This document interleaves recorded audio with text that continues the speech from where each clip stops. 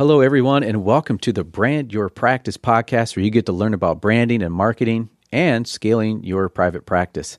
I'm Brent Stutzman, your host, and today we're talking about 4 mistakes to avoid when choosing an electronic health record, or EHR, for your counseling practice. This is sort of like a cautionary tale because choosing the right EHR for your counseling practice is important. Your electronic health record software will become the hub for your private practice, from scheduling to billing to insurance claim submissions, to client records, note-taking, and the list goes on.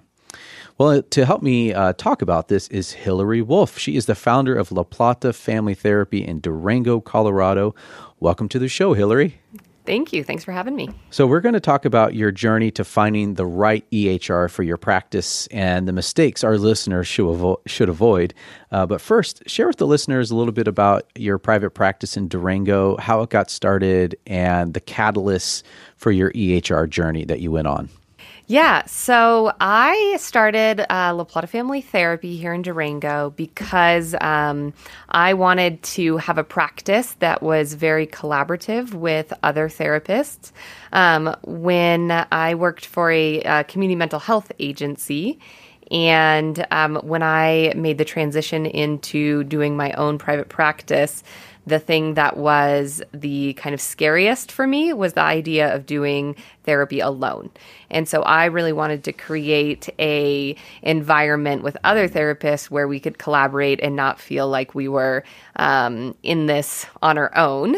And so that was the biggest push for getting La Plata Family Therapy started, as well as just wanting to provide really high quality care in a rural community. Yeah, well, great. Thank you. Yeah, Durango's this beautiful town. I would call it, it's not a beautiful, sleepy little town because it seems like there's a lot of people moving there. It's booming, and it's becoming not as rural as I would imagine it used to be, because the downtown is like this historic, quaint little place, and then you just kind of move outside, and then you got your Home Depot, and you got your Walmart, and you got all these kind of, the amenities of not a small town anymore.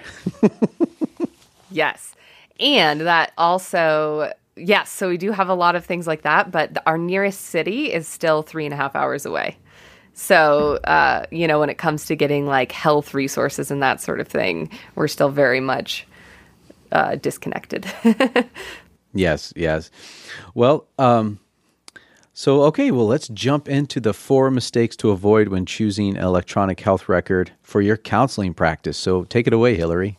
The first mistake, so I'll just start by saying I went on a long saga of trying to find the perfect electronic medical record, and this was spurred by me bringing on a psychiatric nurse practitioner and an occupational therapist to be a part of the practice.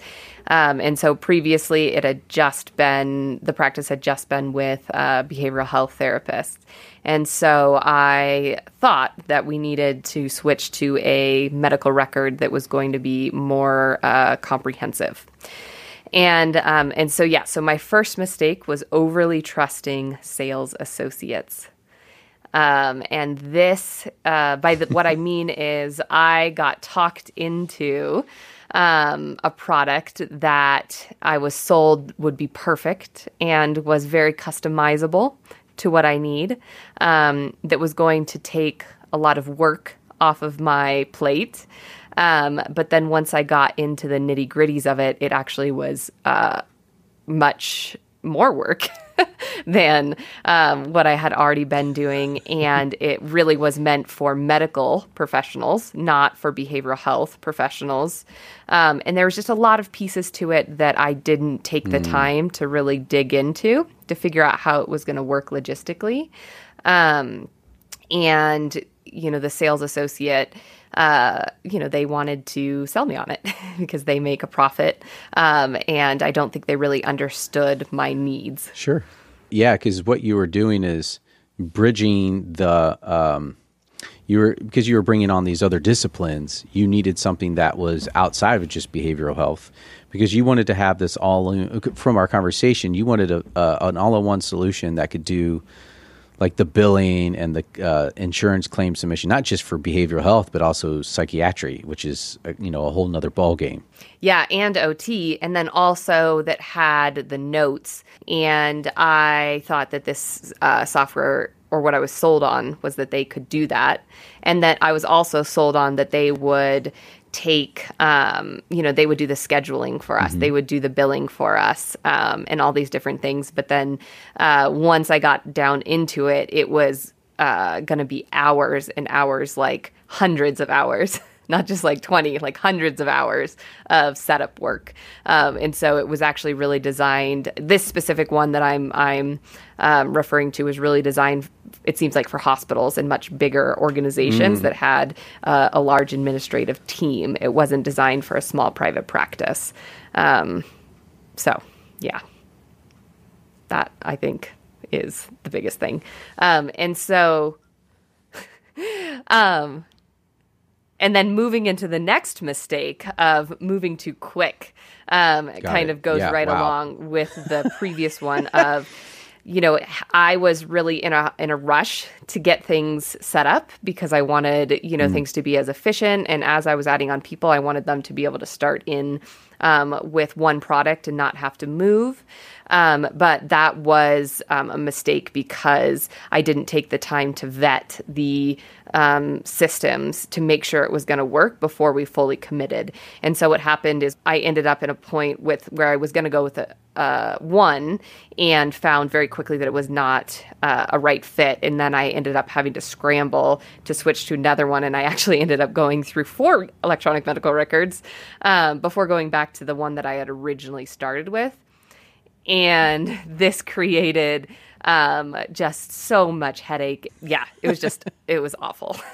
And so, what I would really recommend is, if you are planning on getting into a medical record, start slow and be patient and really, get into it and do, a trial where you're actually using it with your system to see if it really will work and to problem solve on the issues that will come up to see if you can make it work for your company instead of, kind of switching everything at once.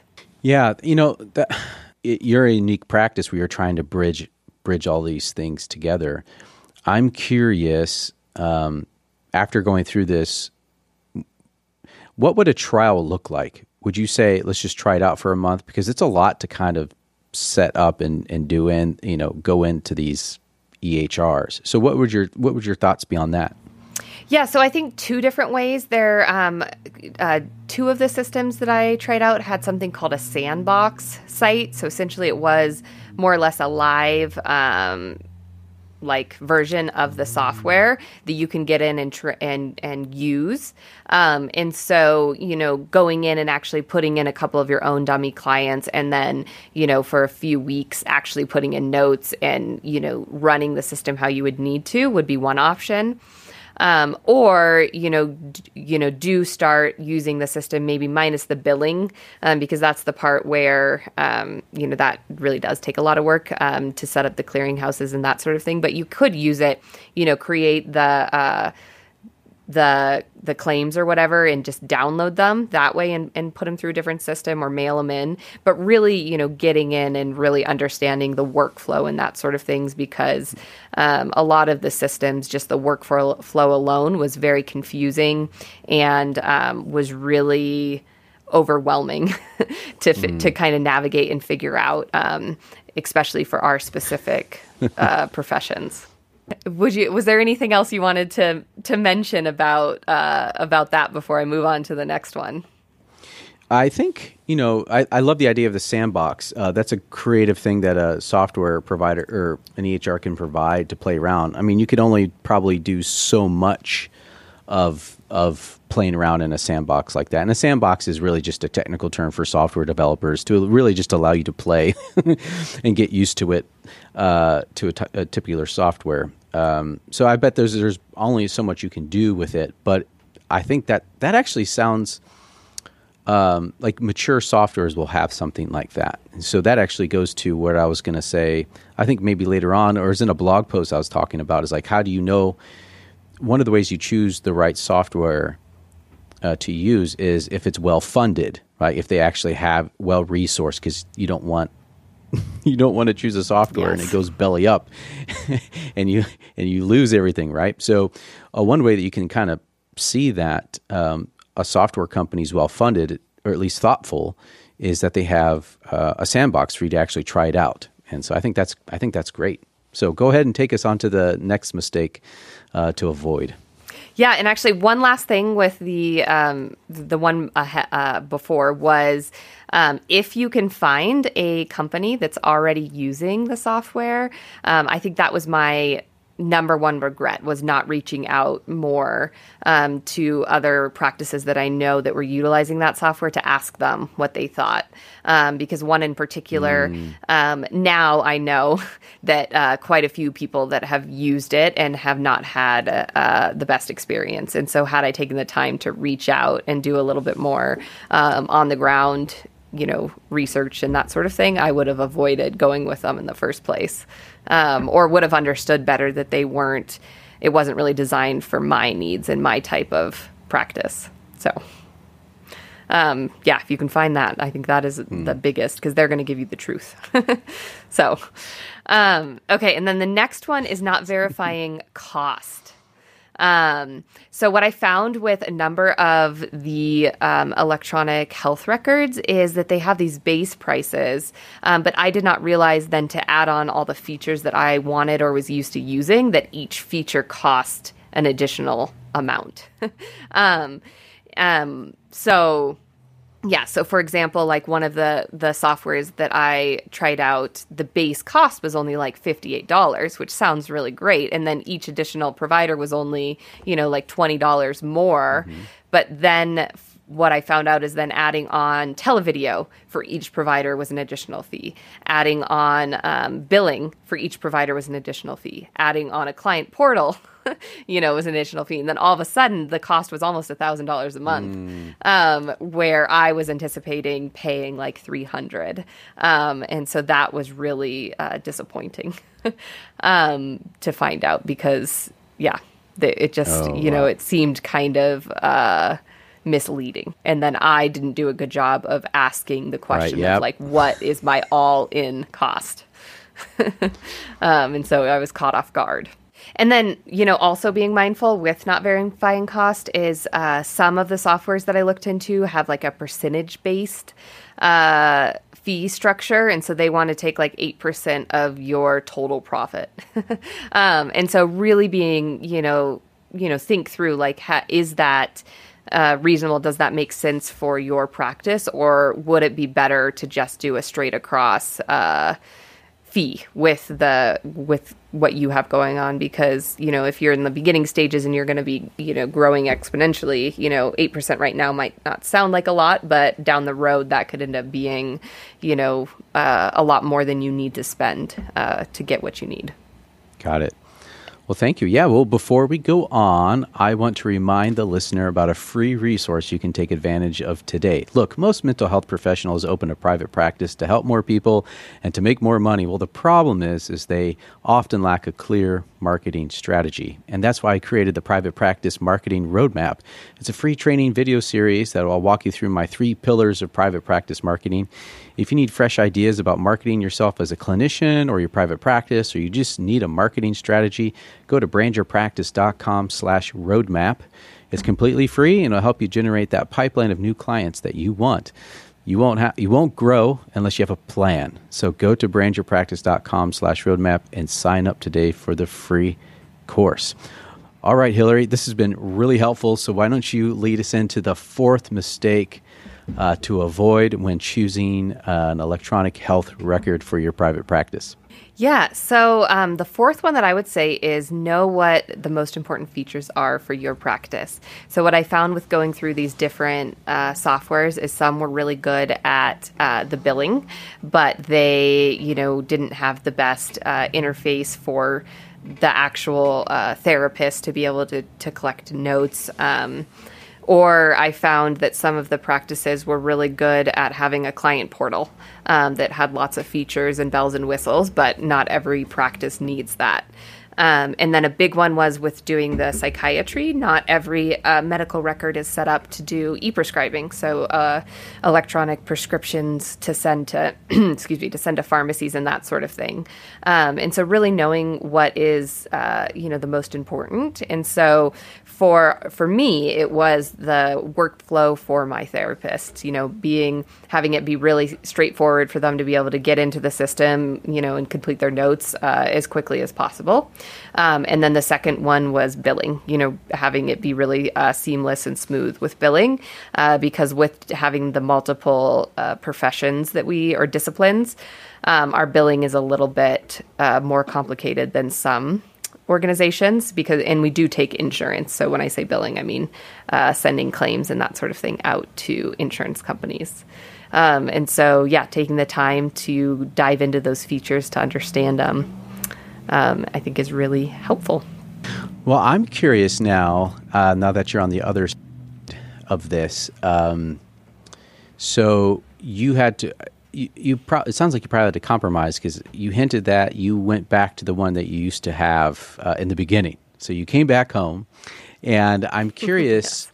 So how are you working it out? Because I imagine the one you're using now isn't the end all and be all. So what have you had to sacrifice as a result of going back? You kind of had to pick your poison, right? So I'm curious, what were those sacrifices that you made and that you're trying to figure out a way to work around?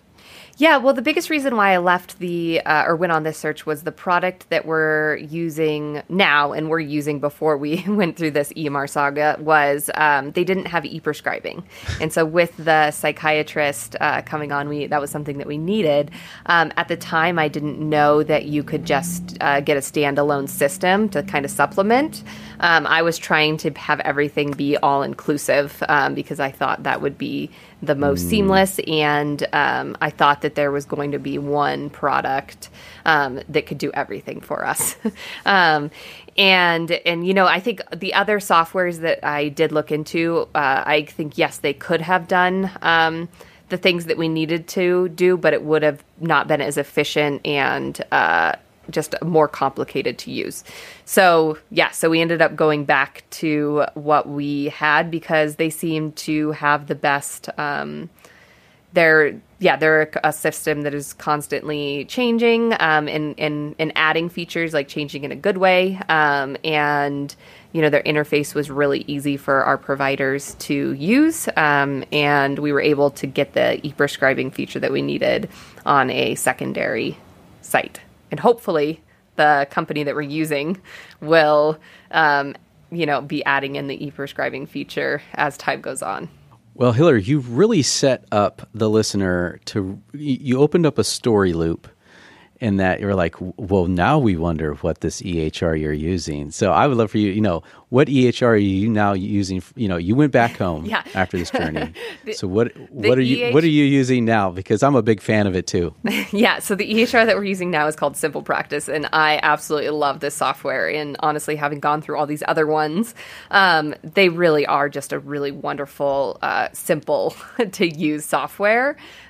Which somebody that, I consider myself relatively tech savvy, but I'm definitely not an expert at,